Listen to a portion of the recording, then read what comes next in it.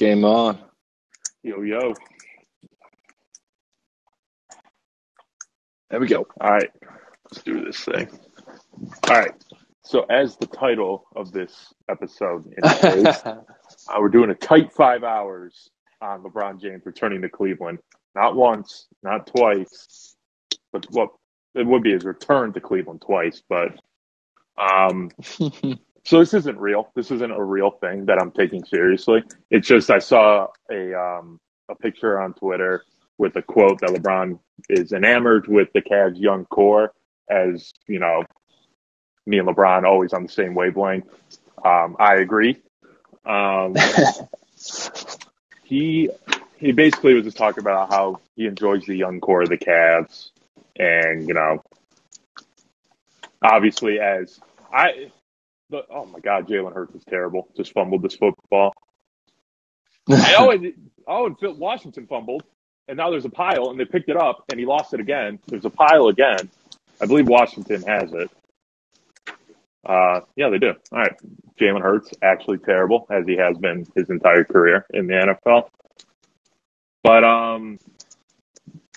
if LeBron – because LeBron's not a free – didn't he just re-sign or restructure his deal?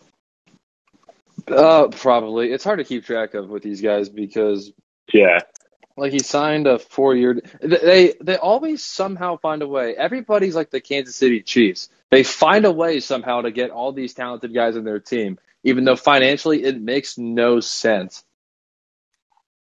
None. But they just picked up Russell Westbrook in the trade with the Wizards, which I think I just saw Kyle Kuzma hit a game winner for the Wizards recently. So he's. He hit one against Cleveland, and then he made fun of Cleveland. Didn't care for it. Well, I don't care for it either. But he had to have. I guess he had to have done something with his deal to make room for Russell Westbrook. I would assume so, at least, is my assumption. So what I'm seeing here is he signed a 2-year, $85 million contract with the Lakers that is this year and next year, and he could be an unrestricted free agent in 2023 at the ripe age of 38. He's making 41 this year. He'll make 44 next year.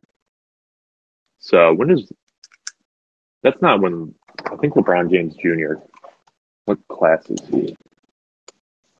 He is going to be a senior next year. He's in the 2023 recruiting class.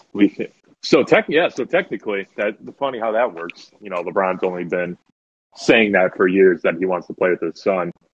Unfortunately, I don't think the Cavs are going to be bad enough to draft him. Well, that remains to be seen what kind of NBA prospect, LeBron James Jr. is going to be. But yeah, and at that point, LeBron is going to be. I don't know what, like a year or two left in the league. Who knows at this point? Honestly, I would not be shocked. Like, I honestly would not be shocked if somehow, some way, 10 years down the road, he's like. Now, obviously, 10 years down the line, he's going to be like a backup if he were to play. Now, none of these guys do this, but everybody retires before the league retires them. But some of these guys, like Shaq was 42. Yeah. And, I mean, he played like 20 games that year with the Celtics because he was injured the entire time. But, he was in the starting lineup. So, hypothetically, if LeBron wanted to play 10 more years, he could still be on a roster. He just would not be a starter. But he would still be one of the, let's see, I don't know, 13 times 30, whatever that, 390. He would still be one of the best 390 basketball players in the world. He just wouldn't be starter worthy. So hypothetically speaking, that's not super crazy. No, not at all. But I feel like I was going to say in 10 years he'll be 46 years old. So, but then again, Tom Brady is like 46 now. That was a terrible pass by Matt Stafford. Holy Moses. But as we're talking, the 2 Tuesday night football games are on. I love it. I would rather both play at 7:00, and they're both on Fox, so you just get what you get. Obviously, this is the future, and Reddit streams exist, so I'm watching both. Washington has a first and goal. If the Eagles lose to Gary Gilbert, I'm taking away their Super Bowl championship. Hey, fine by me. Wait, I didn't even know that he was on Washington. Yeah, because Heineke and Allen are both have COVID. Who beat out Garrett Gilbert at Texas that forced him to transfer to SMU? I know he came in for Colt McCoy in the championship In the game. championship. Yeah. Who would have been after Colt McCoy? It's a dark time in Texas football. Let's look it up. I don't even know. Texas. I'm going to be honest with you. I can't even think of who their quarterback was this year because they had a couple. Because Hudson Birthday Card Card or Casey whatever Thompson. his name is got benched. Right. They had Hudson Card and Casey Thompson this year. But, Casey Thompson, that's who it was. See, they went from Colt McCoy to Garrett Gilbert in 2010, and then he went 5-7. And then they had in 2011 they had Garrett Gilbert, Case McCoy, and David Ash. And then the next year was Case McCoy and David Ash. Same thing in 2013. 2014 was David Ash again and Tyrone Swoops. Tyrone Swoops Texas is back. I think he beat Notre Dame. He did. Texas is back. And then 2015 Tyrod Swoops and Gerard Hurd. 2016 Shane Buechele. 2017 Buechele and Ellinger, and then Ellinger to Hudson and Casey Thompson. Yeah. Not great. No. In fact, a far cry from where they were in the 2000s, transitioning from Vince Young into 4 years of Colt McCoy. Yes. Well, yeah, it was Vince Young. That's right. Vince Young to Colt McCoy right away. I forgot about that. Yeah, that was to my knowledge, a true freshman Colt McCoy, although he well, it said he started 4 years, so I'm assuming he was true freshman. Yeah. Although, hey, he wasn't like some giant NFL prospect, so he may have just pulled a fifth year, but I'm Cleveland Browns legend. I don't know, future Cleveland Brown, and somehow still in the league winning games. Colt McCoy. Yeah, current Arizona Cardinal. Yeah, like picking up key. Did Colt McCoy get the Cardinals' last victory? He might have. I know they lost to the Rams, and I want to say they lost another one before that. Who'd they play last week? They got smoked by the Panthers, but that was Cam Newton's first game back. But Cardinals.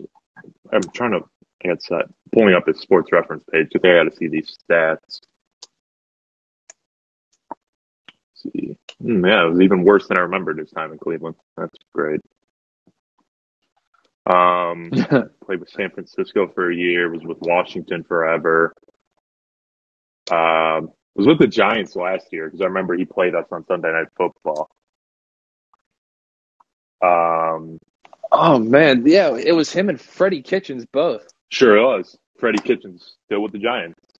Didn't Jake Fromm start a game for the Giants recently? He came in, this past week because Mike Glennon. How bad was he? Stinks. I mean, he only played like a drive, but he didn't do anything bad. I don't think he threw an interception or anything. That's one of the best compliments you can give a backup quarterback. Yeah, it really is. Let's see. They should just start him for the remainder of the season. Might as well see if he has anything. I might as well, honestly, because Mike Glennon is a thief. And now this is more of an issue for the Chicago Bears. It's not an issue for the New York Giants. But what in the world happened with the Bears to where they thought that Mike Glennon, who I guess was a decent starter with the Buccaneers, but I'll get the judge of that. Yeah, so Jameis Winston was mixed in somewhere. He got drafted. Now, I don't know if the Buccaneers declined to re-sign Mike Glennon or if they just let him go because here comes Jameis Winston. I don't know what that deal was, but Mike Glennon was in between Josh Freeman, who once upon a time was thought to be really good, and Jameis Winston. but I forget the exact timeline. Mike Glennon has never had a winning season as a starting quarterback, and his last win as a starter came in 2017 when he was with Chicago. So he's not. They paid him so much money. Yeah. Didn't start in 2016 for Tampa. That would have been Jameis. That would have been Jameis. Oh my gosh! Wait, so he and Jameis had some crossover. Yeah. And the Bears gave that much money to Jameis's backup. Yeah, and Glennon was only there for a year. That organization is so dumb, man. That was a Mitch Trubisky. And then they're like, hold on, wait a minute, we got a new guy coming in called Maserati Mitch. Yeah, this guy will lead us to the promised land. Yeah, let's bring in Matt Nagy to work with him too. He's been doing well. He's on his last leg I watched Chicago. that. So I watched that game last night, the Bears and the Vikings, on mute. I watched it on my computer because I was playing. I've been putting in serious hours on PGA 2K21. So I was playing that. I was watching it on silent. And it was just, I could just tell that it was an all-time disaster of a game for the Bears. Everything went wrong. I mean, Justin Fields' stats last night, actually, they looked good on paper. He was a lot worse, and worse is a harsh word, because I think he was fine last night. But his actual play, the tape tells the tale. For Justin Fields for the majority of the season, because there's some stinkers for box scores for Justin Fields where it's like, well, I mean, if you actually watch the game, his offensive line's giving him nothing right now. He has no reliable receivers. Allen Robinson does not want to be in Chicago. Darnell Mooney's the only capable receiver on the roster, and he is what he is. Jimmy Graham's still on the roster. I see the vision on Cole Kmet. He just hasn't put it all together yet. But I mean, they have nothing going on, and they have to knock this next coaching hire out of the park. Whether it be, Ryan Day has been rumored a lot. I could see that. That's what everyone's saying, man. But I don't know. I could see it. I mean, We always think these college coaches love the universities as much as we do, the fans. For Urban Meyer, sure, because he was Ohio State, because he has Ohio State roots and all that. But Ryan Day has no affiliation with the school other than he's the head coach currently. He never played there. He didn't grow up in Ohio. I don't think he did. So, I mean, he has no connect. Like, if the Bears come up and offer him, like, double, or not even double. I don't even know what Ryan Day's making right now. But if they offer him like some you cannot refuse this deal type money, he's just not going to refuse, I don't think. If you're Ohio State, knowing what you know now, do you, hot off of the Michigan loss, do you give him the blank check to keep him to stay? Ryan Day? Yeah. Oh, yeah.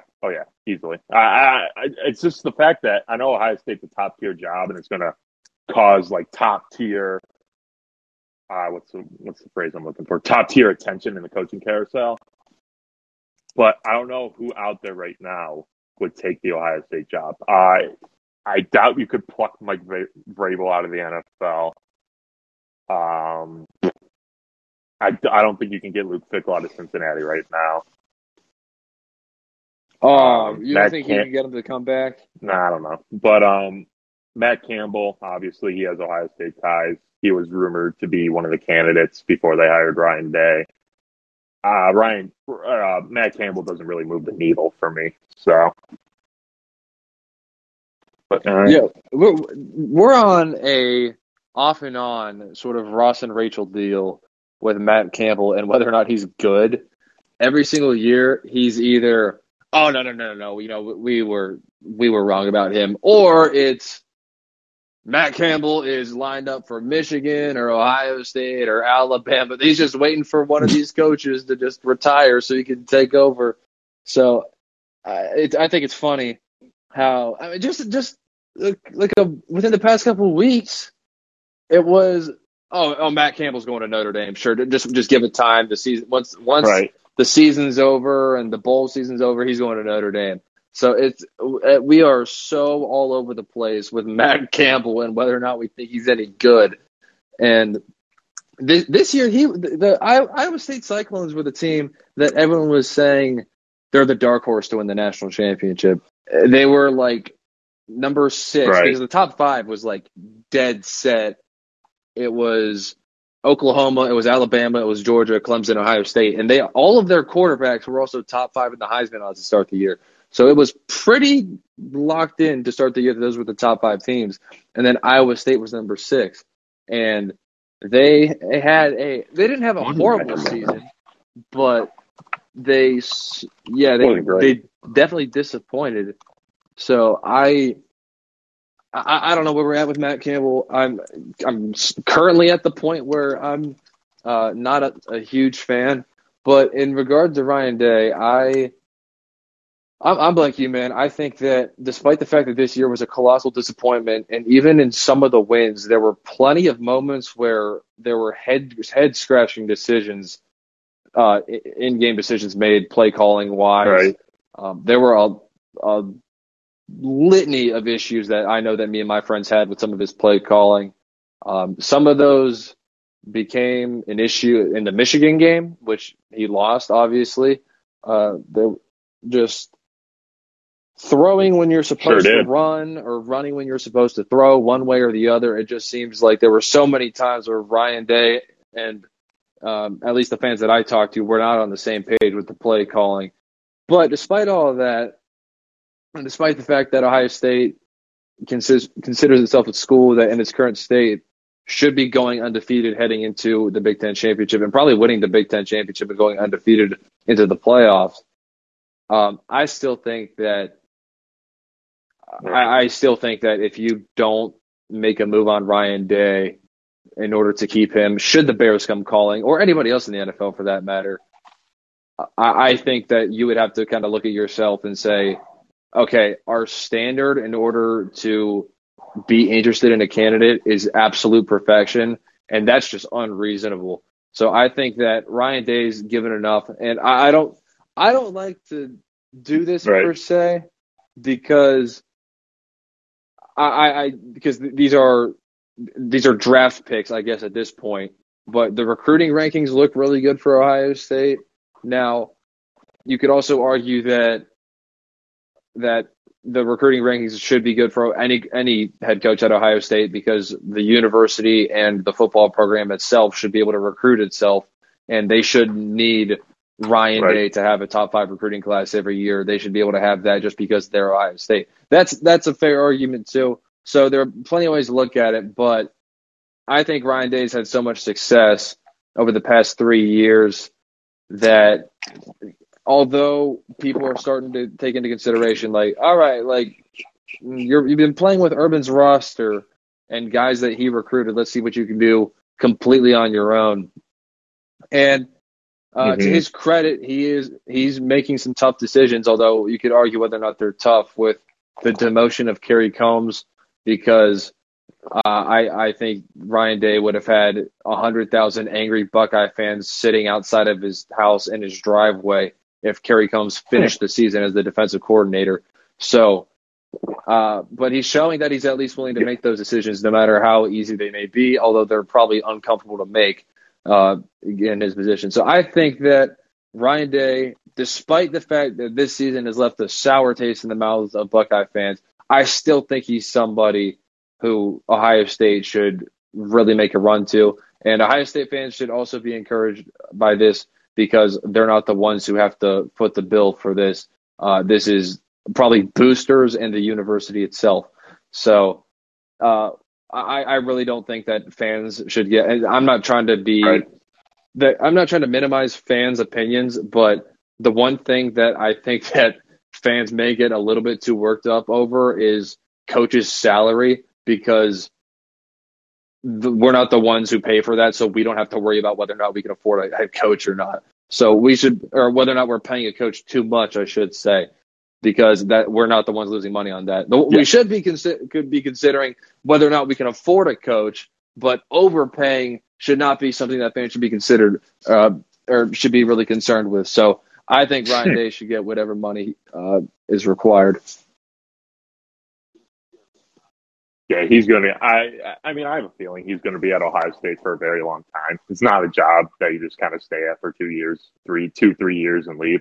But I mean, but if my point was, if the Bears do come calling, Ryan Day is 100% going to listen to it. But and as he should, man. That's yeah. And this is. I was kind of thinking about this too, and this is a weird thing to say. He's got NFL ties. Yeah, he came from the NFL to Ohio State, and this is a weird thing to say because everybody in the NFL is kind of like on par with each other, but the Bears are a big brand in football. They have a lot of history, so I mean that's pretty much the only thing that'll make you a big brand because everybody in the NFL is a big brand just because it's the NFL. But right, yeah, especially the Bears. Yeah, and they're in the third biggest market in the country behind New York and LA. And LA doesn't count because they don't actually care about football. They just have cool stadiums there. No. And celebrities show up when they're invited. But so they're actually, you could argue, in the second best football market or somewhere in that top tier. Chicago sports fans are definitely crazy. But I think that that's a job. If it were, say, I don't know. I'm not trying to do this Urban Meyer, Ryan Day thing. If it were Jacksonville, I feel a little bit differently, but I feel like the Bears is a job that actually has standards and expectations for success because they're a team that has winning history and decently recent history. They were a playoff team when Mitch Trubisky was the MVP. Rex Grossman somehow took that team to a Super Bowl. So this isn't some woebegone franchise like the Detroit Lions or a franchise like the Jacksonville Jaguars who have barely been around. And even when they have been around, they haven't won very much. So I just think that the Bears are kind of in that Packers, Cowboys, Steelers. Maybe it's here beneath them. Maybe on par with like a 49ers or something like that. But I think the Bears are a respectable franchise. Yeah. I mean, playing in Chicago will do that. But you mentioned Iowa State a little bit ago, and that got me thinking where I ranked them because I did preseason rankings. Oh boy, my chair almost broke. I did preseason rankings at Primetime Sports Talk, so I was digging through my author page to look for that, and I found it. I had Georgia 1, Clemson 2, yikes. Alabama 3, Oklahoma 4, Ohio State 5. Apparently I had North Carolina 6, Texas A&M 7, USC 8, 9 Cincinnati. What the hell was I on? 9 Cincinnati. You saw the vision ahead of time. You knew Lincoln Riley was coming. 10 Iowa State, 11 Indiana. I don't know what I was thinking there. 12 Oregon, 13 Notre Dame, 14. Wow, I was really bad at this. 14 Washington, 15 Wisconsin, 16 Iowa, 17 Coastal Carolina, 18 Texas, 19 Louisiana, 20 Liberty, 21 the U, 22 Arizona State, 23 LSU, 24 Ole Miss, and 25 West Virginia. I'm a little surprised. I thought Michigan was going to be dog shit this year, so that's probably why they're not ranked. But apparently they were not, Pat. So yeah, hey, the AP didn't think that they were going to be anything either. Yeah, that's a fair point. I'm a lot of people didn't think Michigan was going to be anything, but yeah, right. Who else? Eric Bieniemy would be a good one for Chicago. The only knock on Eric Bieniemy that I have is that, and it's kind of the knock that I have on whoever. Oh gosh, I think Oregon hired the guy who was Georgia's defensive coordinator. Did he go to Oregon? Yeah, along with Bo Nix. Yeah. My only concern with these guys is that they're the coordinators under coaches who also coach their side of the ball. So I'm a little bit concerned that maybe Eric Bieniemy, and this, by the way, oh my gosh, actually, Eric Bieniemy is the worst candidate for this because Matt Nagy had Eric Bieniemy's position before Eric Bieniemy had it. Oh. So Matt Nagy came straight from the offensive coordinator ranks of the Kansas City Chiefs. So I think the Chicago Bears are done trying to pluck off the Andy Reid coaching tree. But the one concern that I have is maybe like Andy Reid's the genius and Eric Bieniemy's. I don't want to say that he's just there because, yeah, but he's also possibly. Again, I'm not showing up to Kansas City Chiefs practices. I'm not on the team. I don't know how much of that playbook is Andy Reid and how much of that playbook is Eric Bieniemy. But that is a concern that I have, that those guys. And look, maybe that he goes to a different team and he steals a bunch of Andy Reid's knowledge, and then it's like we have two Andy Reids in the league. That's also possible. But I just have no idea how much credit to give them because they are a true assistant coach. Like, I just Urban Meyer, for example, offensive coach. So whoever is deep, some former football coach. Who? He was an offensive guy. So whoever his defensive coordinator was the true leader of that defense. So that's my only concern with Bieniemy. But he also has a lot of experience around one of the most prolific offenses in the NFL in really, I guess, the history of the NFL with this iteration that they have. But he's the understudy to Andy Reid, and wherever he goes, he's going to have a lot less talent than the Chiefs. So I don't really know how to gauge that. But a lot of people think that he should just be like the automatic number one pick, number one candidate anywhere that he interviews. But I don't know. That's tough to gauge. Yeah, that's always been the knock on him is that I believe Andy Reid does call the plays. So what does Eric Bieniemy do? You just scheme? Is he just a scheme guy? Or I don't know. I've always kind of questioned why they even need offensive coordinators for offensive head coaches. Like, what does he do if Andy Reid's calling? Kind of take the press because, I mean, Andy Reid needs all that time, when he's not calling offensive plays to not use his timeouts. So, yeah, that's right. He's kind of like the producer of the show. He's not like one of the talents on the air. He's kind of like an intern, I guess. Yeah, getting Andy Reid's coffee every morning, Exactly, that's what he's up to. So that's what I worry about with these guys. And in college, it's different because you have a big-handed recruiting if you're a coordinator, and you're one of the lead guys in recruiting. You kind of have a little bit of say-so there. So I guess his role is to just give ideas to Andy Reid, but Andy Reid's been coaching in the NFL for a long time. I don't know. He made a Super Bowl back in 2004, and then he was always kind of really close, but just never able to get back until recent history. So I don't know. Andy Reid's been Andy Reid once upon a time was like the Mark D'Antoni. Wait, which one's D'Antoni? Which one's D'Antonio? D'Antonio is Michigan State. D'Antonio Mike D'Antoni. Yeah. Andy Reid and Mike D'Antoni were always kind of the same. It's like they were always really, really good, and then once they got to the playoffs, something just went catastrophically wrong, and then all of the empire came crumbling down. But so he was always really respected, despite the fact that he had not won a Super Bowl up to that point. I don't know. I've heard Eric Bieniemy's name as a possible head coaching job in college. I don't know. I think it was D'Antonio. D'Antonio is the football coach. Yeah, it's Mark D'Antonio and Mike D'Antoni. That is so confusing. Is Mike D'Antoni the basketball coach, right? Yeah. Who is the Rockets. Who is in one of the most emasculating positions ever by being an assistant coach for one of his former players. Oh, Steve Nash calls the shots. Yeah, he's an assistant coach on the Nets. I didn't know that.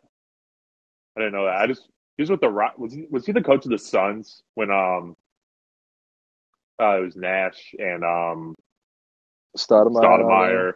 Yeah. The Matrix. Did he coach the Knicks? Yeah, he did. That sounds like a guy who coached the Knicks. Yeah, he the Carmelo Anthony, J.R. Smith. Oh, brother. Also Amari Stoudemire. He just followed Amari Stoudemire over there, I guess. Yeah, the best 2K all-time team is the 2012 Knicks. Because Jeremy Lin was like a 95 overall for no reason. That 2K12 had the best intro ever to a video game. Yes. The mix of new school and old school players. That was when I learned so much about the NBA that year just from 2K, like having those old school teams. The Curtis Blow Oh my intro. gosh, that was the thing of beauty. Curtis Blow. Curtis Blow has some hits, man. I haven't heard of him other than that song, but I'll do some research. He does have some hits. That would get me so fired up when they had that little intro graphic where all the players are playing together. Oh my goodness, that got me fired up. Right. His real name is Curtis Walker. I wonder where that Blow nickname came from. Yeah, for a rapper from the 80s. Beats me. I wonder. What a song. But the other name, I was thinking of just names off the top of my head for the Bears outside of the enemy. Brian Daboll is one. He's going to get a job somewhere. The OC for Buffalo. Greg Roman with the Ravens. He was the coach of. I believe he was Kaepernick's OC at San Francisco. So I would gladly co-sign any sort of loss for the Ravens. Listen, I agree, but Kaepernick and Lamar, Justin Fields, 3 athletic quarterbacks. So obviously he has a history, but behind that, Byron Leftwich, who's the OC at Tampa right now, he'd be a good one. Kellen Moore was the hot name coming into the season, but from what Cowboys fans have been tweeting on my timeline, they hate him now. I don't know why. Oh, all right. Well, apparently Dan Quinn is the new hot name in Dallas because he's resurrected himself.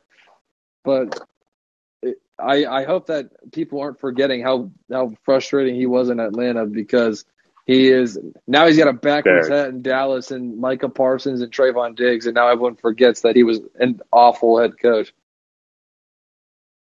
Just the worst. I don't care how many Super Bowls he led Atlanta to. He stunk. And he would also do it every year where he would win a few games at the end of the year and ruin the draft pick. Yeah. It had to happen to that. In the world. When you're a fan and your team just starts winning at the end, it's like, fuck you, stop. But it's like I finally bought into the idea of losing, and now we're going to start winning. Right, but I mean, I get it because the players are playing for their next contract. They don't give a shit about the future of the Cleveland Browns, but oh yeah, that's for the ownership and the GM to worry about. The coaches and players should be worrying about winning. Yes, exactly. But let's see, I'm pulling up the playoff rankings since we're talking about the NFL. I don't want to look at the playoff rankings, but I'm going to. Because my Cleveland Browns lost. And that was the most deflating loss, I think, ever in the history of the Browns. in my life. Now, obviously, the Browns have gotten their balls kicked in a couple times. But Wait. That or Will Hill? Listen, the Browns had absolutely no expectations that year. And it was kind of like, oh, cool, we're playing Monday Night Football. This is sweet. Nothing bad will happen here. A lot of things bad happen. But the Browns, so the situation was this. The Browns were in second place in the AFC North heading into that day. Yesterday. If they won, they would be in first place. If they lost, they would be in last place. Every single human being on the planet has COVID now, so the Browns were without everyone. So they had to start Nick Mullins, who did fine. He did what I expect. They didn't ask him to throw the ball downfield. He didn't make any stupid throws. He didn't turn the ball over. He did what he showed up to do and hand the ball to Nick Chubb and occasionally make a big throw.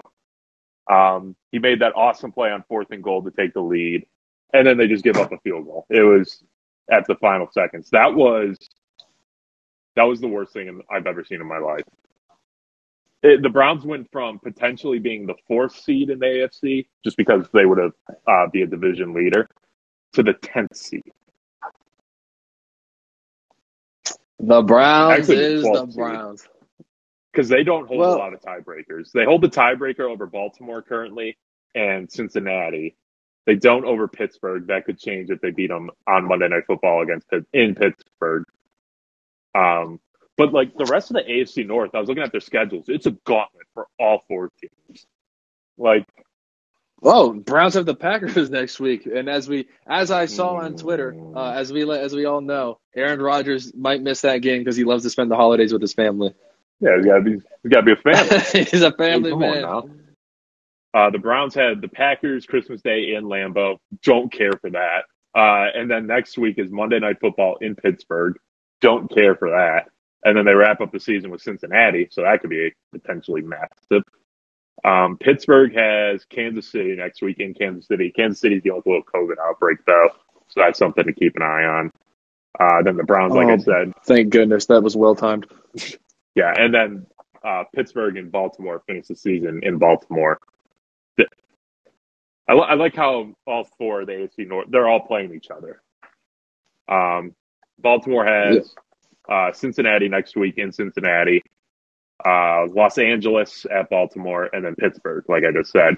So all 3 teams have a gauntlet. If the Browns win out, they have to be in, obviously. They would win the AFC North because they would have taken care of that Pittsburgh tiebreaker, and they would have cemented the tiebreaker over Cincinnati. And by the looks of things, I don't think Baltimore can break the tie that they have with Cleveland right now. I don't know how that works, but I thought I read that last night. I wonder because I don't think Cincinnati can win the division. I just don't think because they have a lot of injuries, especially on defense. Because my boy Joe Bacci started the last 2 weeks, and then the play that Teddy Bridgewater had to get carted off the field last week, Joe tore his ACL on that play, so that kind of sucked. Yeah, He was playing very well. I was very surprised by how well he was playing, but that really stinks. So I mean, it just so happened to be that I known that guy since I was like 5. But my point was that Cincinnati is really hurt in the secondary. Eli Apple's actually been playing very well for Cincinnati. I will note that. Yeah, and he's telling everybody about it on Twitter. Sounds like a Buckeye. Yeah, sounds like a Buckeye from that championship team. Except for my king, JT Barrett. That's right. Absolutely disappointing that JT Barrett's going to get a tryout with the Jaguars this year. Hey, he would have been next year's guy. I guarantee you that if his head coach would just stick around. If I saw a JT Barrett quarterback power up the middle in the NFL, I would have cried. That would have brought back so many memories. Oh my God. What a disgusting time when we just kind of settled. Oh yeah, JT Barrett's good enough to win us double-digit games, so we'll keep going with that. If he just keeps running up the middle into a linebacker for 5 yards. And then everybody's like, oh, this guy, best quarterback in Big Ten history. Make this dude throw. Uh-huh. Except against Penn State when he torched their ass in the second half.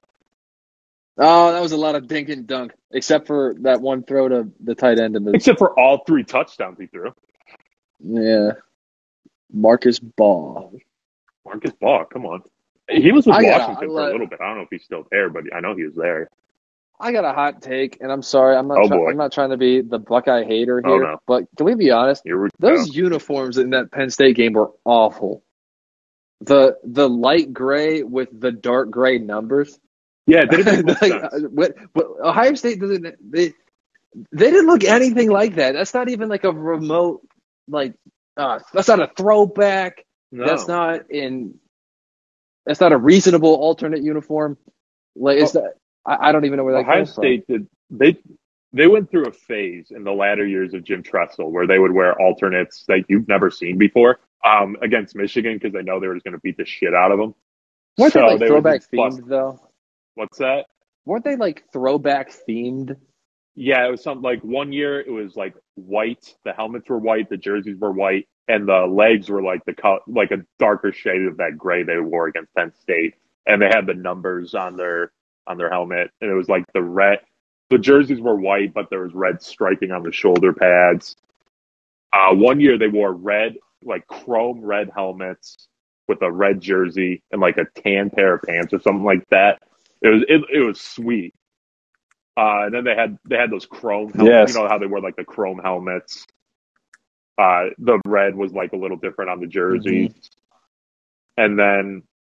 And then the championship year they had the jersey. It was practically the same, but it had the black stripe on the shoulders and the numbers were black on the shoulders. I don't know how like that might make a difference on Ohio State's jersey made a difference, but those uniforms popped. I'm gonna look up Ohio State's schedule or uniforms. Yeah. Ohio State. Yeah, the Penn State uniforms were not cool. I will say this. I did like the white uniforms that they wore against Michigan, which were just the away version of the Penn State uniforms.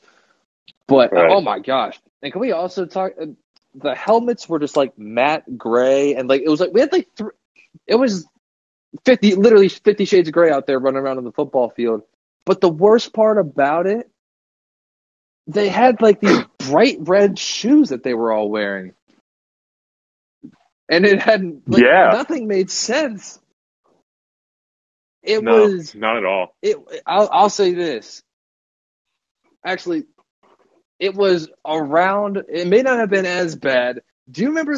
And I know you're a college football savant, and you're obviously the big fashion guy. We text each other every single time North Carolina breaks out the old uniforms. So you and I know about this stuff. God. Do you remember the uniforms that Notre Dame wore that one year where they played Miami when we were in middle school? Where like the helmet was split, one side gold, one side navy, but it wasn't split right down the middle. Right. Yeah, let me alternate. Miami 2012. They went through a phase where they wore the shamrock on their helmet too. I remember that. Yes. Yeah. It had like one half was like sorta. It was like sorta like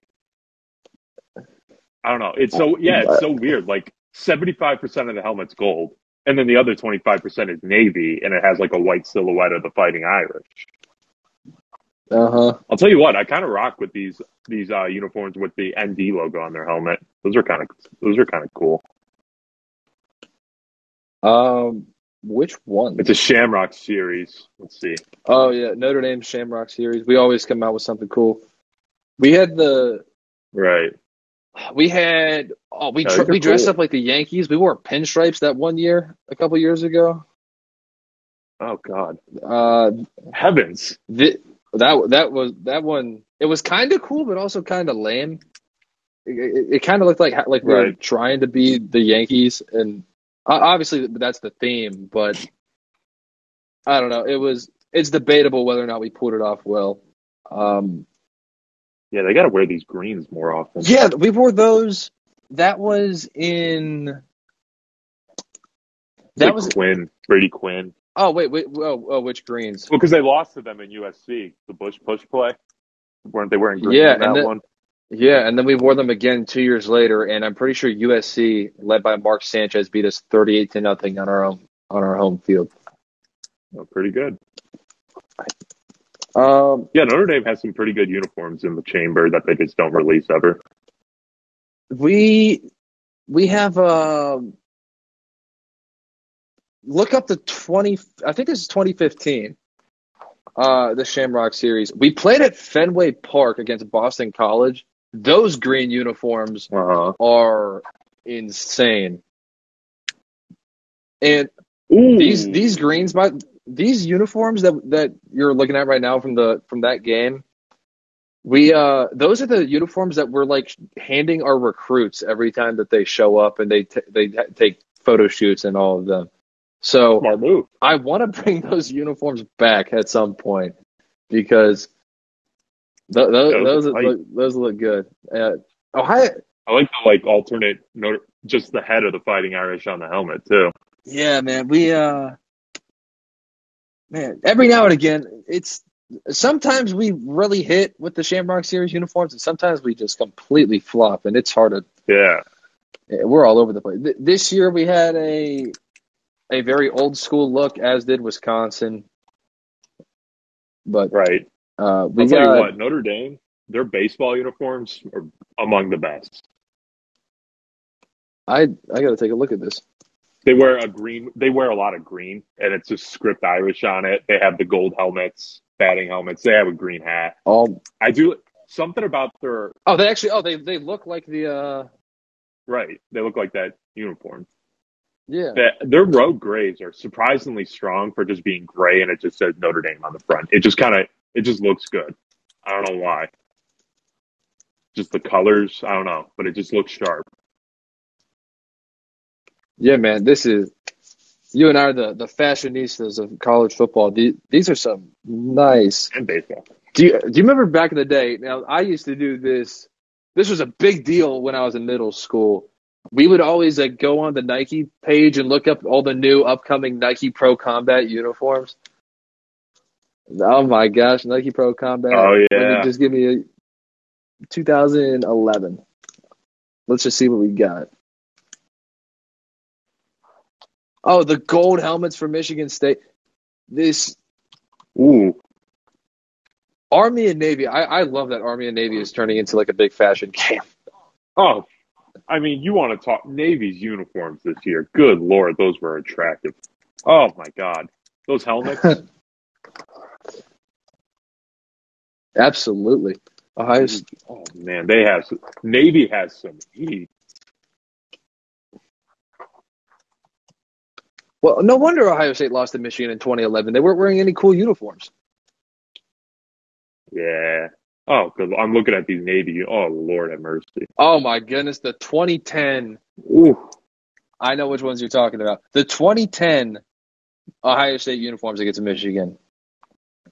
I mean, this is just. The red ones? Yep. This is just top tier. I remember those sold really well. Those were everywhere in the stores.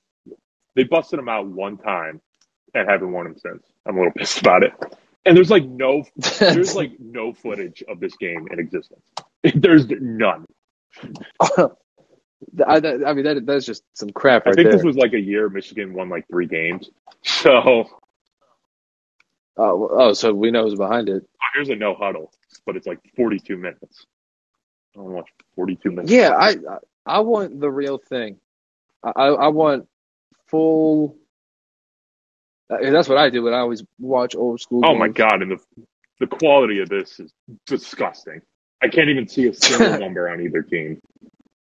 I know it's Terrell Pryor, God damn it. A future Cleveland Brown Pro Bowler. Dane Sodzenbacher, Alex Boone. I went to my freshman year at Mansfield. I roomed with Alex Boone's cousin. Yeah, really. DeVere Posey, Dan Herron. Or that's not Boone. Yeah, that would have been too late. That's Mike Adams from Dublin. Dublin Coffin High School. Oh yeah, Justin. That's they right. Both the Boren twins. Or they? I don't know if they're twins, but brothers. Mike Adams, that was my high school. He was an All-American, I believe, at Ohio State. He was the number 3 recruit in the country. My high school. This was 2007. was their senior year. It was Mike Adams at left tackle, and it was Jake Stoneburner at wide receiver. Jake Stoneburner. Yeah. What a name. That's I graduated with his little brother. I'd say legend. His brother spent 1 year at Boston College and then just came back to Ohio State. But like as just a regular student, he didn't continue football. Even though I want to see a score. I think he was all state though. His little brother. I'll tell you what, he should have gone to Ohio State to be a punter. For as good of a receiver as Jake Stoneburner's little brother was, he was a better punter, which is mind blowing. But that always seems to be the case, where you just find out like all these dudes are just really good punters and they just don't punt. Yeah, when we played Brendan White in high school, he punted and he was really good too. He had a 70-yard punt in high school. Hot damn! He should be in the league. Agreed. I know Ohio State had a kick return or a punt return for a touchdown. I'm trying to find it. Boston. In this game. It is. Speaking of which, it is absolutely disgusting to me that the Notre Dame Boston College game from 2015 does not have enough footage out there. I want to watch the entire game, but literally the best that they have is a 5-minute highlight. That is the most footage that they have in this game. Is a 5-minute highlight. Now look, Notre Dame played terrible in this game. I think Deshaun Kaiser also played terrible in this game. In fact, I did watch one of these highlight videos one time, and I swear he threw an interception just straight into a defender's chest, if he didn't exist. As a one-time watcher of Deshaun Kaiser playing football, he tends to do that a lot. Yeah, here it is. Who returned this kick? I can't make it out because it's filmed back in 1958. Number 7, Jordan Hall. Yeah, that would be Jordan Hall. He was supposed to be a monster at Ohio State. He could never stay healthy. His senior year was Urban Meyer's first year, and I remember what they did. ESPN used to do their own little mini Hard Knocks for you remember when ESPN would on College Game Day they would have 5-minute segments of stuff. They did that with Ohio State in training camp when Urban Meyer's first year, and I remember Jordan Hall was supposed to be a big guy, but he ended up tearing his Achilles or something before the season. Let me see it. This dude had it because he was a really good punt returner. Jordan Hall. Let's see his stats.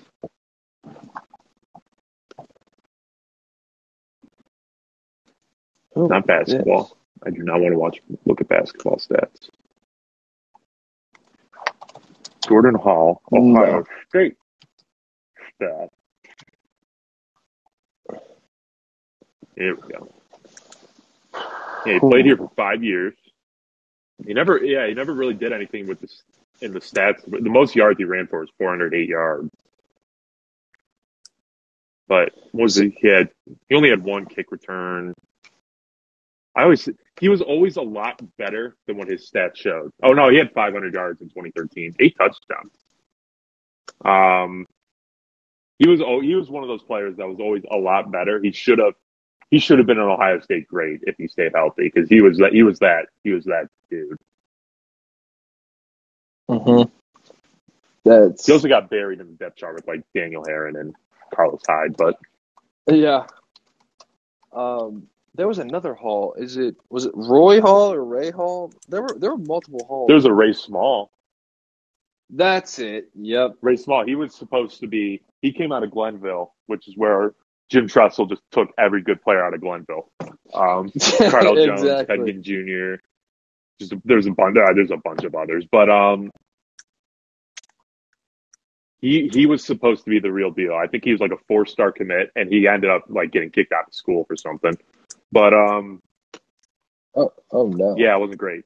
There was a Roy Hall. He was a receiver. I don't remember when he played. Yeah, it was during the Tressel days, but I don't remember. He scored a touchdown in 2006 against Michigan. It was dude, that was a crowded room. It was Ted Ginn Anthony Gonzalez, Brian Hartline, Brian Rubisky, and Roy Hall also, like, all of them. Well, it was obviously Ted Ginn and Anthony Gonzalez were 1 and 2, but like Rubisky, Hartline, and Hall were all like fighting for the third spot. That's kind of cool how they're all Ohio State guys, though. I like, or born in Ohio guys. Or no, Rubisky wasn't an Ohio guy, was he? I know his dad have no idea. coached here. Oh, really? Yeah. No, he went to high school. Oh, he was born in Los Angeles, so his dad must have had a job over there. And because he went to high school at Chagrin Falls, which is Greater Cleveland. Oh, yeah. Those guys might all have been Cleveland guys then, because Ginn came from Glenville. Anthony Gonzalez, who is a politician now, came from St. Ignatius, which is in Cleveland. It's where my dad went to school. Rubisky went to Chagrin Falls. No, what's his name? Hartline's from Columbus, is he not? I really don't know, to be honest with you. I thought he was a Dublin guy. No, he went to Glen Oak. So that's in Canton by Akron. That's who we lost to my junior year in the playoffs. They big upset against us. Yeah. We were the 2 seed, I believe, in Ohio Division I, and they were the 15th seed. They just came in and bullied us. I think who is? I'm trying to. Well, Canton Glen Oak now. But. I'm trying to figure out who Notre Dame's Shamrock Series is against this upcoming season. I think it's either this year or 2024. I may be jumping the gun. It may be 2024. But I know that we have BYU in the Death Star. That's next year. Oh, well, sweet. Yeah, it is against BYU. This upcoming year, it's against BYU. All right, then. Let's rock and roll on that. Let's go. This video's still playing. 2010 Ohio State. What a game. Who the hell is that quarterback from Michigan? It's number 5, but it's not Tate Forcier. Oh, it has to be Tate Forcier. There's no other way. No, because he only played 1 year, and his year was against Ohio in 2009, because that was the year Ohio State wore those white helmets. I remember that, because he was a true freshman. I'll get you an answer. He may have been there an extra year, but I don't think that's him. I got you. Wait a minute. He only played? No, yeah, it was him. 09 and 10. Wait, he didn't. Did he transfer to Utah? Why aren't his stats for the? He transferred somewhere. I swear, I remember him playing for Utah. I don't know why his stats from Utah aren't here. I thought it's San Diego State he transferred to. I don't know why that school just popped into my head, but transfer. All right. What in the world? It may have been San Jose State. Oh, no. He initially was going to transfer to Miami, and then he took that back. No, it was San Diego, I think. Oh, San Jose State? Oh, okay. So I was right. Well, I mean, you were close. But no, I said San Diego State at first, and then under my breath, I said, "What was it? San Jose?" Oh, I don't know why. I don't know why it came to my head, but then I thought if I had to give gun to a head guess, I would have said San Diego because that was the first thing that came to my head. But I don't know why San Jose State popped in my head. Well, now I know. But did he ever play there?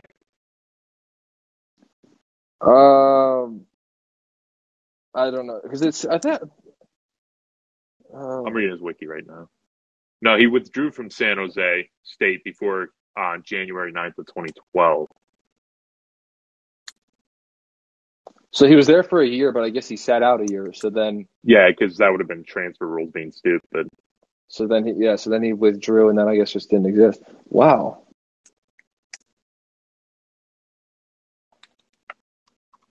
Speaking of players who transferred and were never heard from again, Keyshawn Johnson's kid went to Nebraska. I don't know why his name just popped in my head, but he was at Nebraska, committed to Nebraska, got arrested for weed or something. I don't know, something stupid. His dad, Keyshawn Johnson, pulled him out of Nebraska, actually. And then he transferred to Arizona, and that's the last we ever heard of him. I didn't even know that he was at Nebraska to begin with. I guess just there's something about these sons of personalities who were once upon a time on Sunday NFL Countdown just getting in trouble and failing as receivers at the Division I level. Right. Now this says do you even know who played I'm at referencing? Louisiana Monroe. No, I didn't. I was reading an article. Sorry, what did you say? I said there must be something to these old Sunday night or Sunday NFL Countdown hosts and their sons getting in trouble and failing as receivers at the Division I level.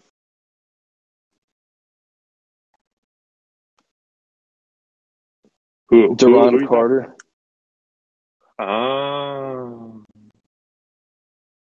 Yikes. Yeah, there's one article that was written on September 11th of 2020, and it said Keyshawn Johnson, 3 facts of the University of Louisiana Monroe linebacker. Linebacker? Linebacker, what? Hold on. Keyshawn Johnson, after redshirting his 2018. Okay, so this is a different guy. Okay, no, that is not Keyshawn Johnson, the NFL player's son. Okay, cool. Yeah, this dude just kind of disappeared into thin air because he was like a 5-star recruit. Yeah, I didn't even know that. Well, first of all, if you're a 5-star, why are you going to Nebraska? Second of all, Arizona just got a 5-star receiver because the coldest. Well, Nebraska just got him, but Arizona just got a guy who decommitted from Oregon. Oh, Arizona. Oh, yeah, that's right. Because another one of the Cristobal cast-offs, but he's like the number 11 player of the country, committed to Oregon, and then decommits, and then signs with Arizona. You know what? This is the biggest punch in the balls ever. When you bet the first half under and it pushes, I don't care for this. Well, that's very because you spent all that time investing in it. You at least want some sort of return. But right. I mean, it's Washington and Philly. It was the total was 20. You just feel like there was no purpose behind that. Right. Except I got ammo for tomorrow. Well, hey, didn't lose anything. You just push it on to the next day. I do have a DK Metcalf anytime touchdown, and the way this Rams Seahawks game is going, it's looking points are going to be at a premium in this game. That's right. Where is Keyshawn Johnson? Why am I curious? I'm so curious. Is he on Instagram? Is it in the bio? Oh, he is on Instagram. Let's see. Public figure. Okay, so he's not doing anything. Yeah, exactly. He's on TikTok. He has his last picture. Oh, that was 91 weeks ago. He was wearing an Arizona baseball jersey. When was his last picture? His last picture was March 16th. That was when Keyshawn Johnson's daughter or son or sister died. Yeah, so he was at Arizona because there's a picture of him in an Arizona baseball jersey and a picture of Keyshawn Johnson, the dad, wearing an Arizona pullover. So he was there. I just don't think he played football. I remember Trey Griffey used to play for Arizona. Trey Griffey? I thought he played for Notre Dame. No. Did he? Did he transfer out of Notre Dame? I don't know. Son of a former. Oh, no. That's Torrey Hunter Jr. Torrey Hunter, that's right. We had a couple seasons there where we had like a who's who of celebrity sons. We had Bon Jovi's son. Right. We had Torrey Hunter Jr. And we had David Robinson's son, the Admiral. All on the same thing. No, I think Bon Jovi's. Oh, and Bon Jovi's infinitely cooler, the coolest of the bunch. Yeah, and we had Austin Collinsworth, who's now his brother Jack, along with his dad Chris, are like headlining NBC.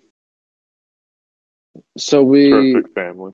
we had like a decent amount of like notable people on our team. Now, I think Jesse Bon Jovi was a walk Yeah. on, so it's like he didn't do a whole lot.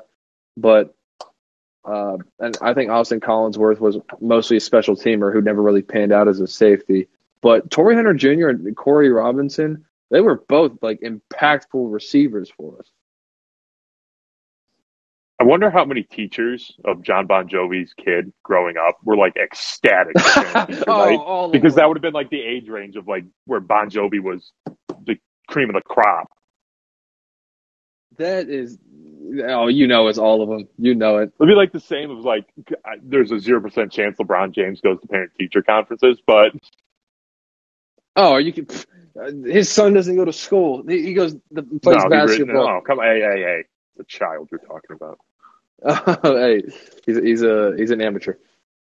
I'm already starting to see reports that they're thinking that the second son, what's his name, Bryce, is Bryce. going to be better than LeBron James. Like LeBron James Jr. is not going to be the one; it's going to be Bryce, which always seems to be the thing. That always Bryce. seems like the younger sibling is the better player. Because I remember when Nick Bosa, Joey Bosa, first came onto the scene at Ohio State. Oh, Joey was better. I'm the only one apparently who thinks this. No. Joey was better than Nick.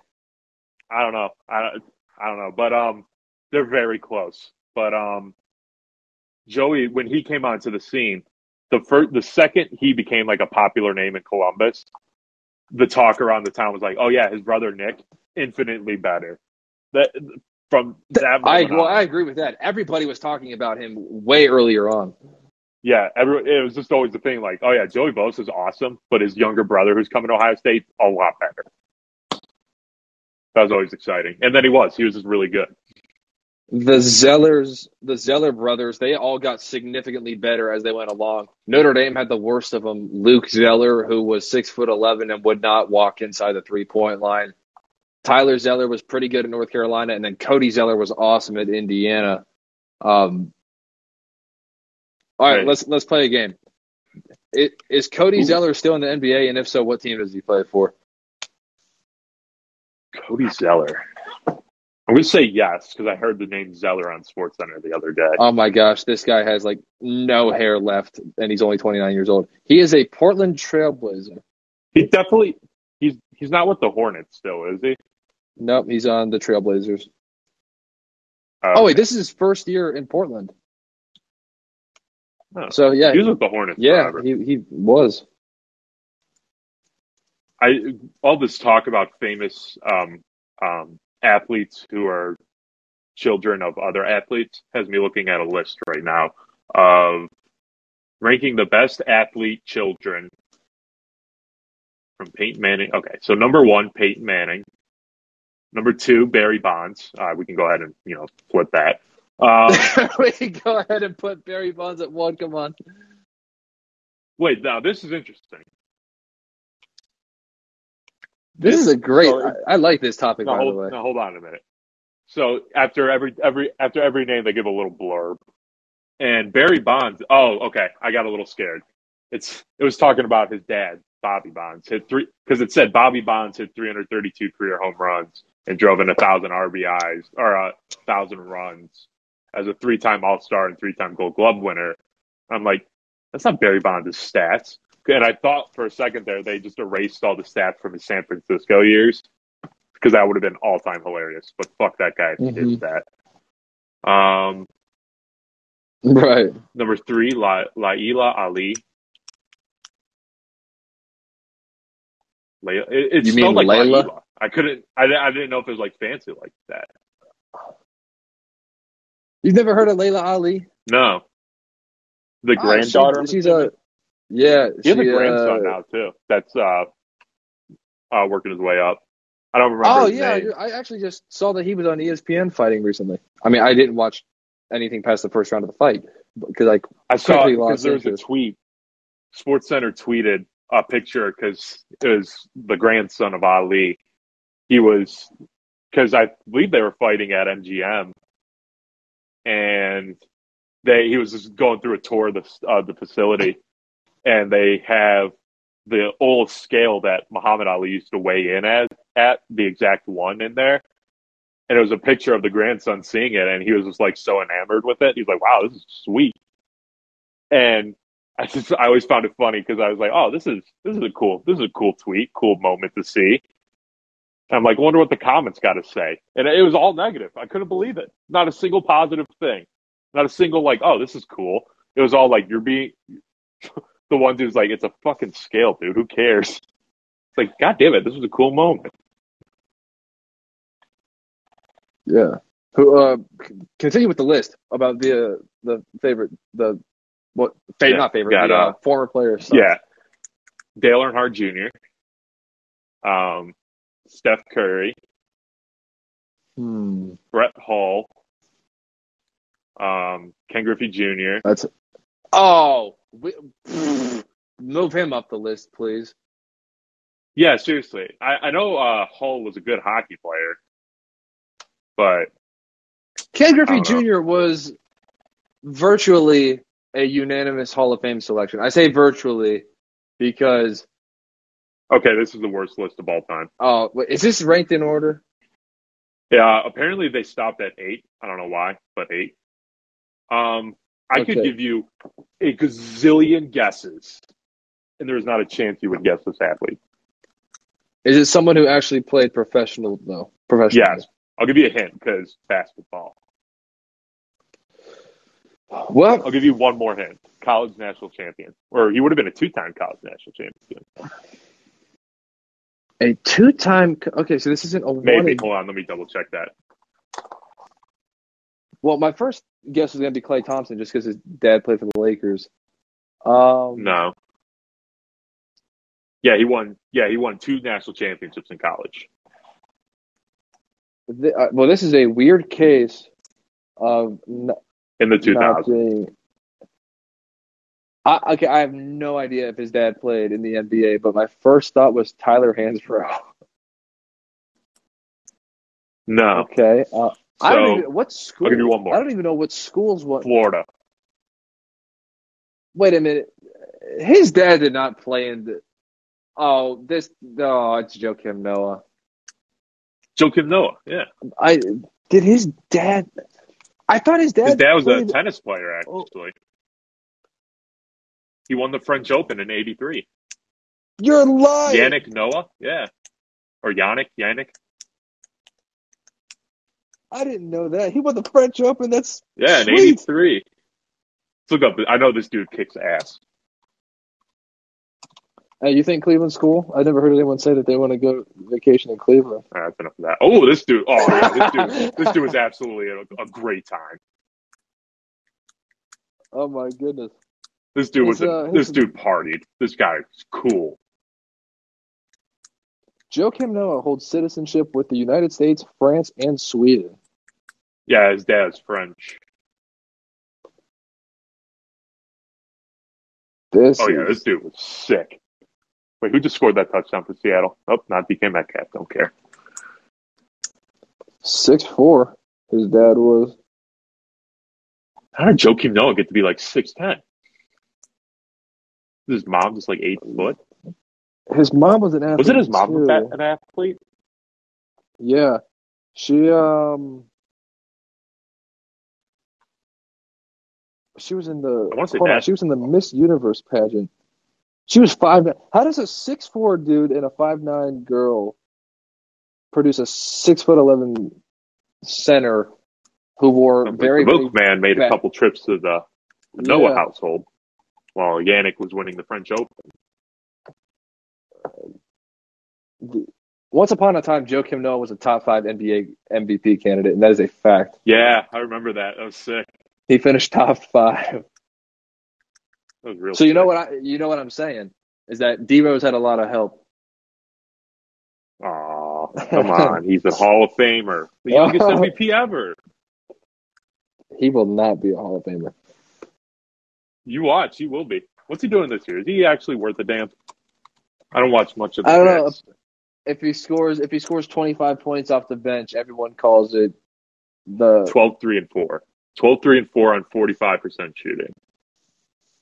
That's Not terrible. fine. That's serviceable. He's That's not a starter, so coming off the bench, you can get that off the bench. I would sign because I know Derrick Rose because Derrick Rose, ever since he left Cleveland, has been like consistently fairly good. So if I can get that off the bench, I would love, especially like a team like New York. That'd be awesome. I. All right, here's what I need. I need to make sure that Joakim Noah's dad actually won the French Open in the singles bracket and not the doubles bracket because no one cares about the doubles. All right, hey, look at this. He won the singles. That's actually legit. No one cares about doubles tennis. They only care. We only care about singles.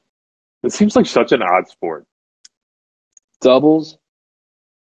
Yeah, I hate it because the whole reason that I became interested in tennis is because I grew up playing team sports and I was fascinated by the fact that it was a solo sport.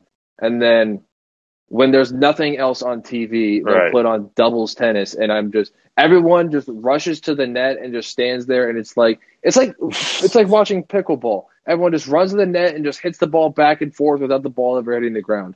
And I'm like, this is not tennis. You just got to have like incredible chemistry. Yeah, it's. Like if Shaq and Kobe were tennis players, they wouldn't win not one love on that. They have a lot of. Well, this is something interesting. Tennis players are tall. Like there are a lot of. Yeah, they really are. Of 6'6" and above. I feel like Roger Federer is a fucking monster. Not him. He's above 6. He's 6'1", and he's on like the Tall. smaller That's how tall size. I am. They got Sort of. a lot of. Did you give yourself an extra inch? What's that? I said, did you give yourself an extra inch because you're like, that's how tall I am, sort of. Well, no, because I think I'm 6'2", but I just don't have anything to measure myself with. Last time you went to the doctors, what were you? I'm sure you haven't grown since. No, I mean, shit. I had almost my biggest growth spurt during my freshman year of college. So really, yeah, because I left high school at like 5'11". Oh, I didn't. Yeah, I was real short. What? That's like 2 inches. You're like the biggest growth spurt of my life. But bigger than you would expect. Because when you enter college, you think you're just kind of done growing. Yeah. I was probably 5'10", 5'11", somewhere in between leaving high school. And I got to be just a hair under 6'2" right now. How much money do you think Roger Federer has made in his career off of tennis alone? Tennis is one of those sports where like they just get paid $1 bazillion. So I'm going to say like $200 million. 130. So he's stupid. Yeah, so he's actually really poor. Is what I've just learned from this. I mean he might have a styrofoam cup with a couple quarters rattling around in it right now because he is not a 200 millionaire. At one point we got to keep track of this. At what point is Eli Manning going to lose his title as the richest quarterback? I don't know, but when he retired, he did. He was at 252 career earnings. What's the highest career earnings for a surprise? Like I know Brady takes small contracts, but he has to pass them up right now. Okay, I'm looking at Sports Track. We got Tom Brady's number 1. Yeah, Eli Manning's been passed over 5 times. Tom Brady's number 1, 291. Drew Brees number 2, 269. Ben Roethlisberger 3, 267. Matt Ryan 4, 267. And then Aaron Rodgers 263. Eli Manning 252. Matthew Stafford's crawling his way up there. He's almost got where all time. Already past Phil Rivers. Russell Wilson? No, he's too far away. Joe Flacco. Good Lord. Ryan Tannehill, 15th. Ryan Tannehill's the 15th highest earning player in NFL history. Yeah. More than Brett Favre. All right, Cam Newton's up there. Sam Bradford, of course, is up there. After only 9 seasons. Jimmy Garoppolo's coming up. Carr. Andrew Luck's 25th. Okay, this may have been a dumb question. I'm not seeing many Browns quarterbacks. I wonder what that is. I spoke too soon. Jake Delhomme, 39th.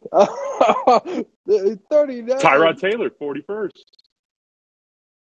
Where are the salaries on Pro Football Reference? Vinny Testaverde. Well, he played for everyone. Vinny Testaverde played 21 seasons and made $51 million. That is, he works for cheap. Blake Bortles played 8 seasons and he's made $47 million. That's fine. He's more.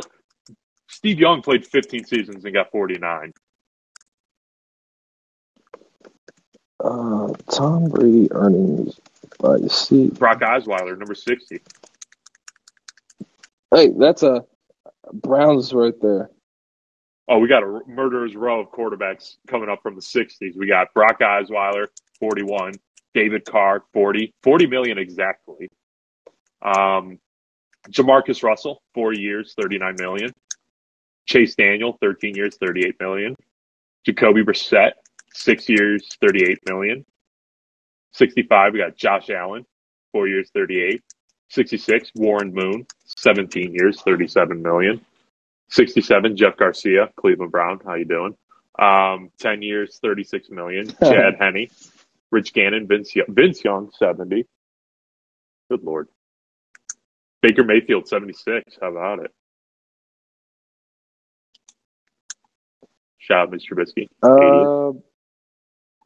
Whose phone number is that just popped up? Kevin Kolb. Holy crap. Are you just on? It's Kevin Cobb. How dare you? Oh.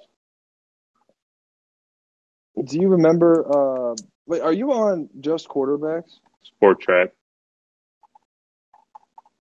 Just for the quarterback position, though? Yeah. All right. I have the top 100 all time. Okay. All time. Here are some. We got Randy Moss at 85th. Oh. And let me read you some of the names directly above him. Jonathan Joseph, who might still be playing. Former Pittsburgh Steeler, Melvin Ingram. Huh. Lane Johnson and Joe Staley. So we got a couple offensive linemen. A couple defensive linemen. Marcel Darius, who I have no idea how he made that much money because I thought he was a bust, honestly. DeMarcus Lawrence. We have Stephon Gilmore. Mm-hmm. I'm shocked that this guy is this low because he played 18 years. Matt Hasselbeck. Oh, my. And I'll scroll for some more interesting ones. Matt Schaub at 67. Ooh, baby. Anyone, really shocking here? Fletcher Cox is at 52. That's a little bit. I guess who's the highest paid non-quarterback? I will get you that answer right here, right now. Let me go find it first, then I want to guess. I already got it. He's sitting at number 12. Number 12. Think longevity. Longevity. I'm trying to think if there's anybody who played either this year or last year. That's still I was about to say Joe Flacco, but he's a quarterback. Give me 3. I'm going to take 3 guesses. Okay.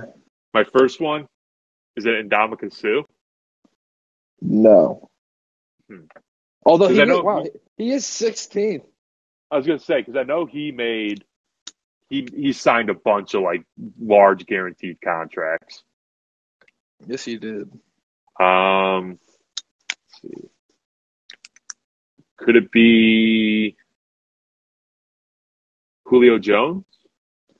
No, but you're kind of getting warmer. Okay, last guess. Okay, offense or defense? Offense.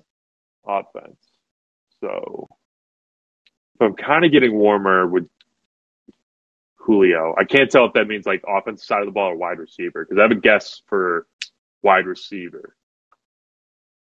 Go for it. I have a guess for 2 wide receivers.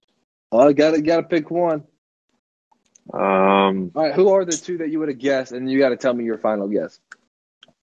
AJ Green and Larry Fitzgerald. But because the reason I'm hesitant on Larry Fitzgerald is because I know AJ Green's got to be up there because he's still earning, and his prime was in a time where the salary cap inflated.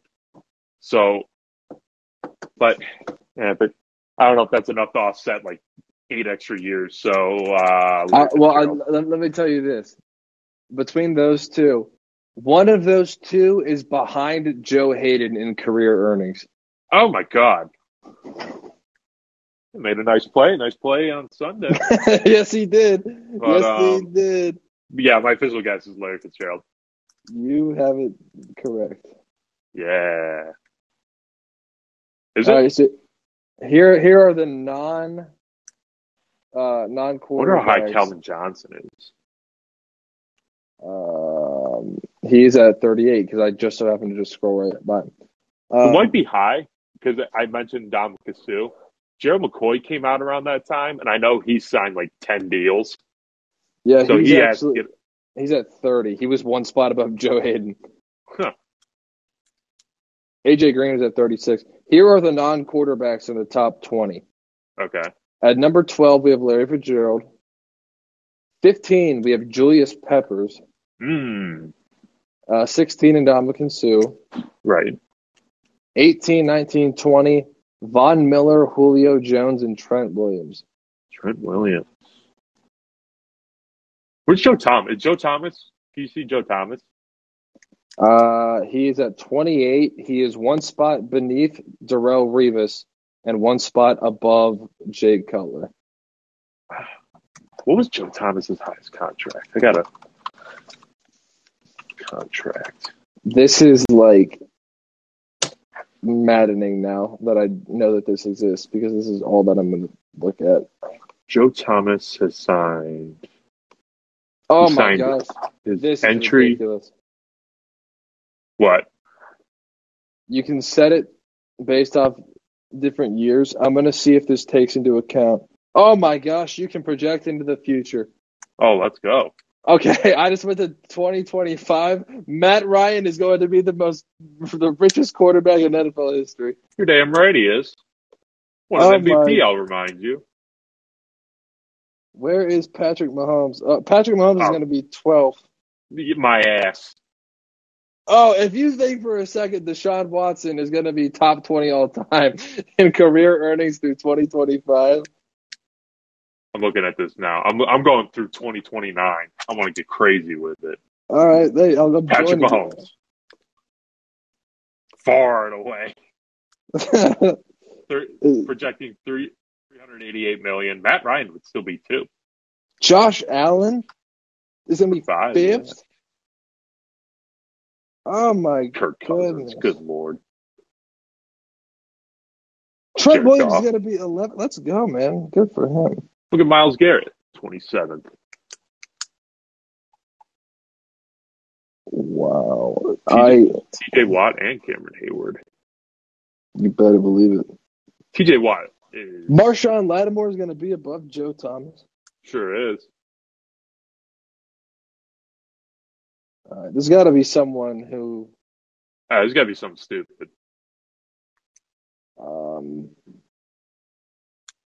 Rob Suggs? Not bad. Darius Leonard only making $107 million is confusing to me. I don't get that one. They just decided to omit a lot of names because if you scroll down, number 100 is Roy Williams at $54 million. Sure. That I feel Troy like Aikman. DeBrickashaw? Yeah, like they just left out a bunch of names, I swear. Randy Moss at 94 is enraging. Randy Moss is probably worth, off the top of my head, $8 billion.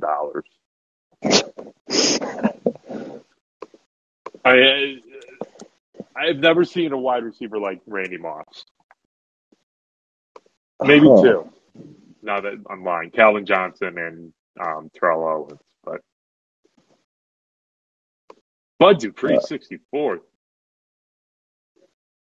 I'm telling you, those rankings cannot be correct. No. Good Matt. Lord. Joey Bosa, 23rd. In 2 years, this is.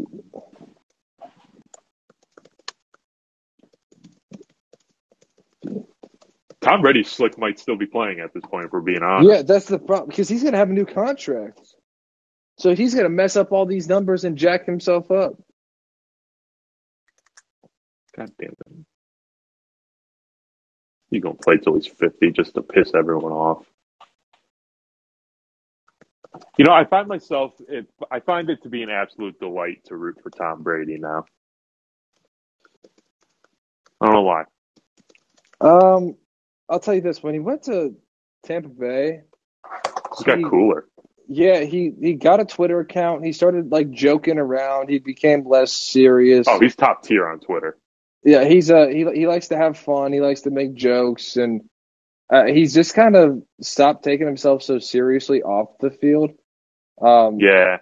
And Still it's made him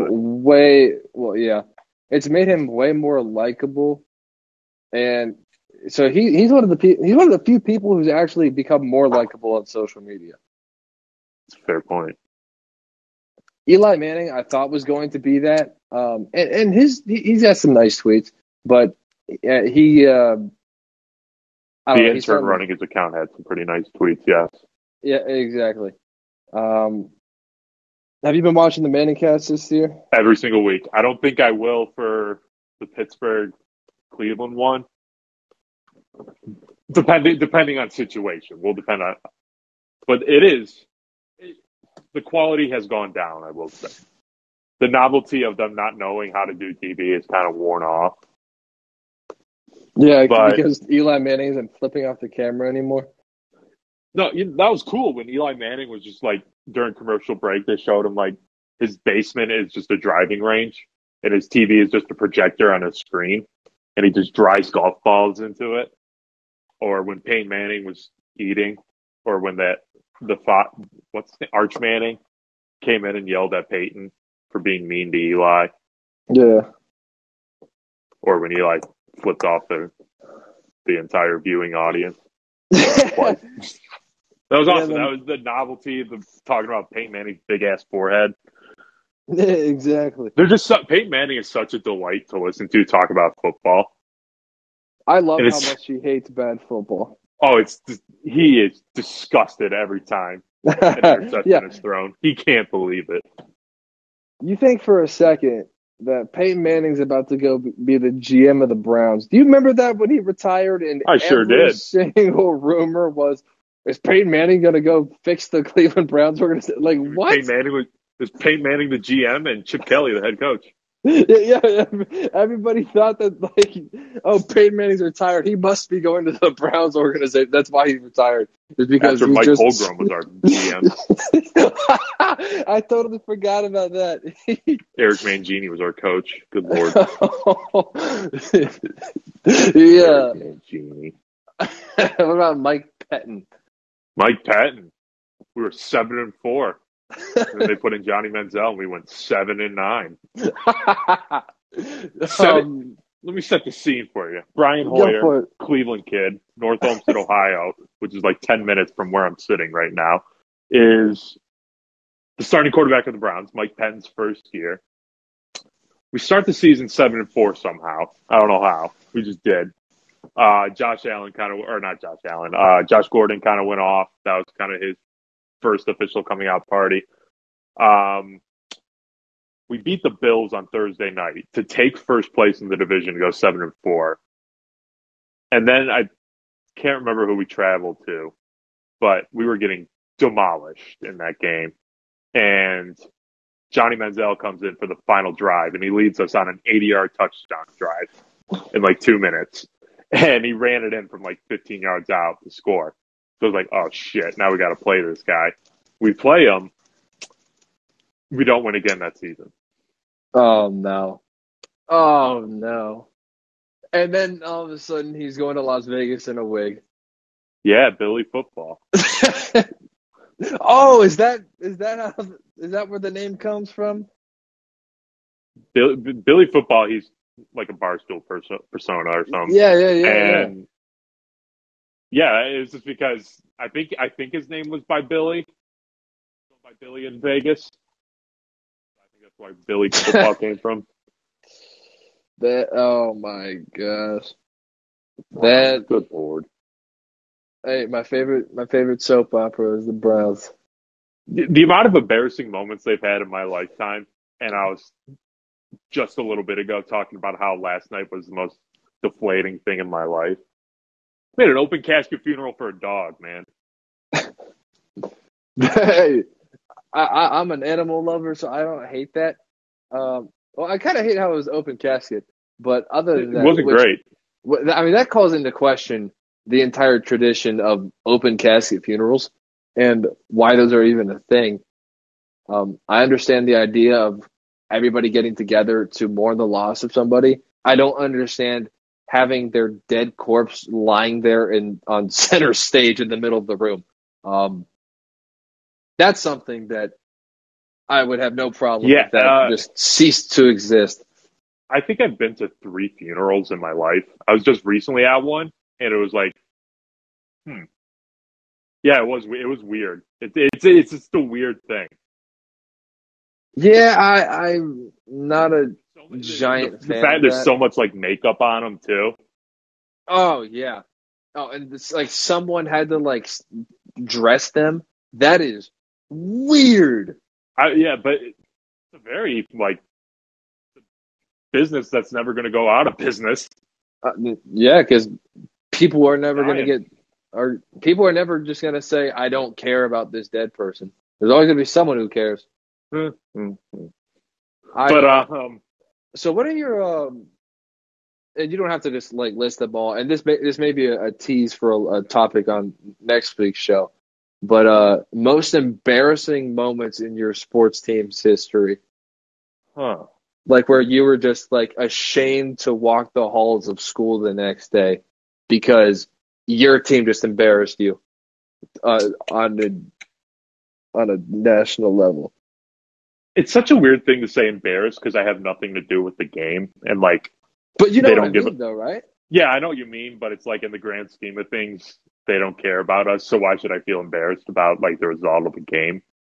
I Right. guess if we're just taking into account like I know what you're saying though, but I guess if we're taking into account my whole life and how I reacted to the losses in my real life, Ohio State, Florida for the championship game, the football one, not the basketball one, in the same year. Because I was like 8. When the Browns went 0-16, I guess when the Guardians blew a 3-1 lead, but I don't know if it was embarrassment or more just like I don't want to be alive anymore. Okay, I'm not gonna lie. I just got a FaceTime call, so my phone was ringing the entire time. So I totally No. missed yours. But I will add,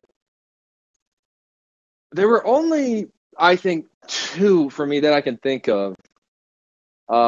Because none of my friends care about the Pittsburgh Pirates, so I only have 2. The entire Manti Te'o situation. Oh yeah. That was one, and also piggybacking off of that, losing 42-14 in the championship. Ooh, baby, I know that feel. That Trust me, I know that exact feel. you know what it feels like to lose by 28 to Alabama. Has that happened in recent history? No, Ohio because State? we lost 42-14 against Florida in the championship game. Oh yeah. Well, actually, yours was slightly better because that one was 41-14. So you got a little bit of yeah. Look at that. Yeah.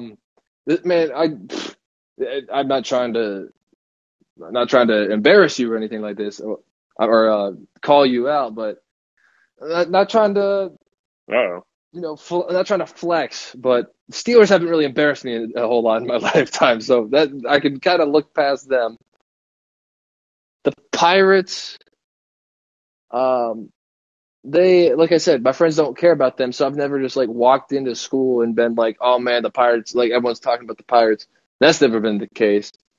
Um, No, no one's ever talked about the Pirates. no.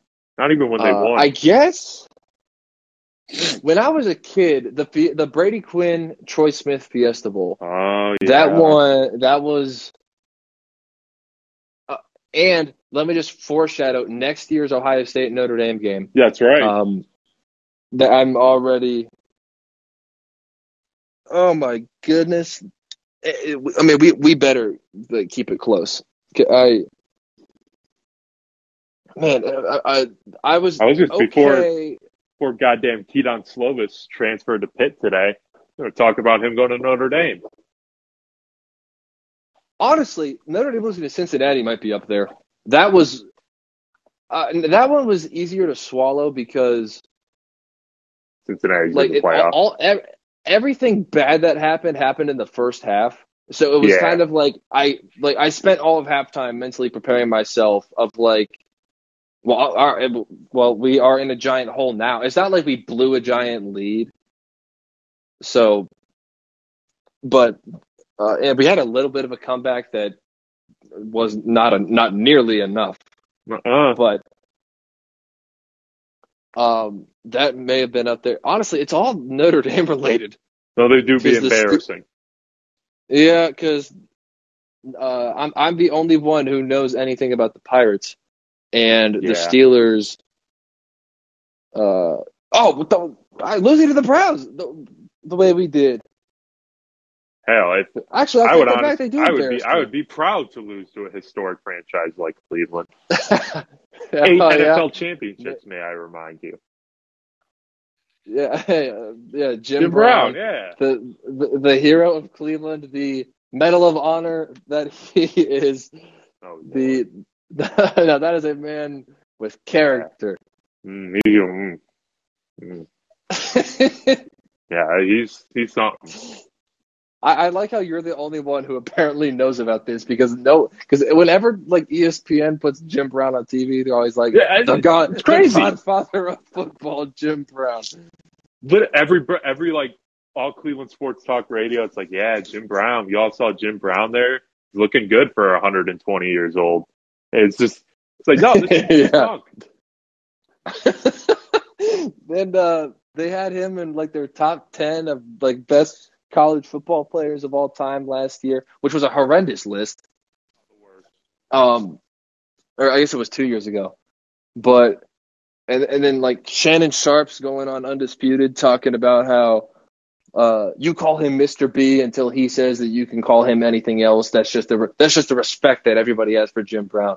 And I come on this podcast thinking that Jim Brown is some superhero, and you're sucks. like, no, it's like there's actually something to this guy that no one ever talked about. Jim Brown. Let's see what the first thing. Let's see how long it takes for me to get to like we need to cancel Jim Brown. It's going to take me 3 days scanning through Google. Yeah, exactly. No way. Jim Brown. Why Hall of Famer Jim Brown has no equal when it comes to respect from his peers. Yeah. Oh, yeah. There you go. There it is, Mr. B. Page. This year. Oh no! This year, I guess he outlived his moment of cancel culture. He's back. He's canceled all the way up in the Browns press boxes with the statue out front. Oh man, Jim Brown, good lacrosse player. Yeah, absolutely. I only know that because of that one movie about the other Syracuse running back who died. Oh, I didn't even know that. Yeah, he was Syracuse's second Heisman winning running back. The whole story is about him being a black athlete in like the 50s or 40s or whatever. And he was so good at Syracuse. He ended up getting drafted by the Browns. He was going to be the running back, and Jim Brown was going to be the fullback. And like a month after he drafted, he got leukemia and died.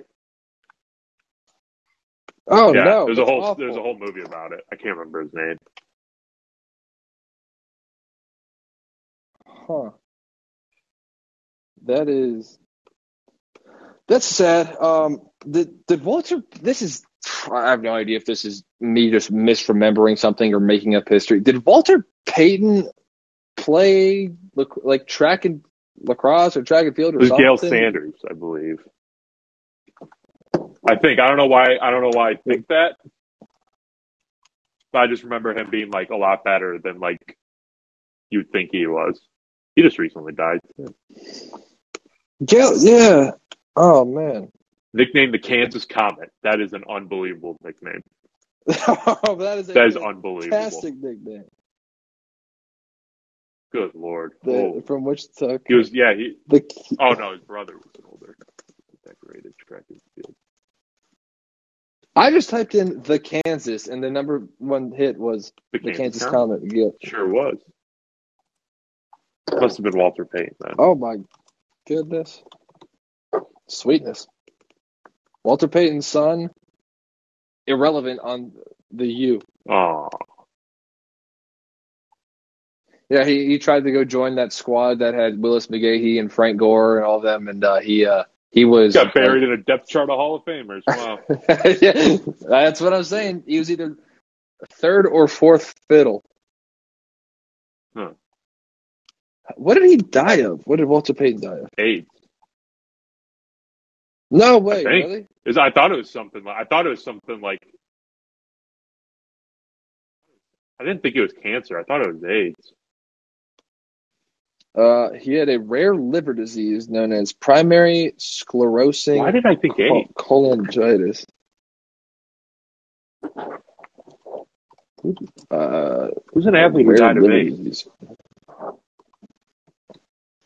Oh man, I can't think of any. Obviously, at least Magic Johnson's not dead. I thought, why? Yeah, that's weird. Well, he didn't even have AIDS. He's technically HIV positive. Yeah, but that's weird. Which is like the gateway drug to AIDS. Well, no, I believe that what that does is it kills because everyone has AIDS, the AIDS virus inside of them, I believe, and HIV weakens your immune system because your body's just naturally immune to AIDS. And HIV weakens your immune system and allows the AIDS to like set in. Yeah, then it's like the wind can kill you, basically. Athletes who die. I swear, some famous athlete died of AIDS.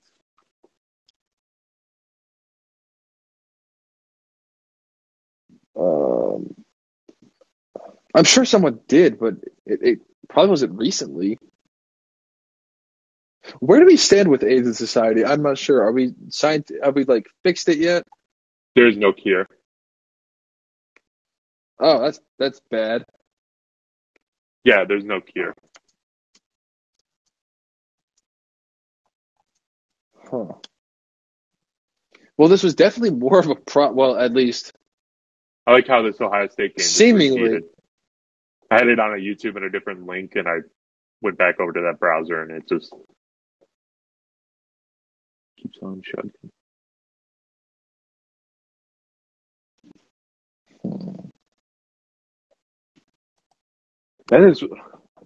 That's so wild. I don't know why that seems so wild to me that I thought Walter Payton died of AIDS, but it does. Yeah, I was so certain on that. Well, I don't even know if there was anyone who. Did you find anything? No. Well, it said Roberto Alomar has HIV, but it really? I didn't even know that or something. I don't know. But he's still alive, isn't he? Yeah. Robbie Alomar.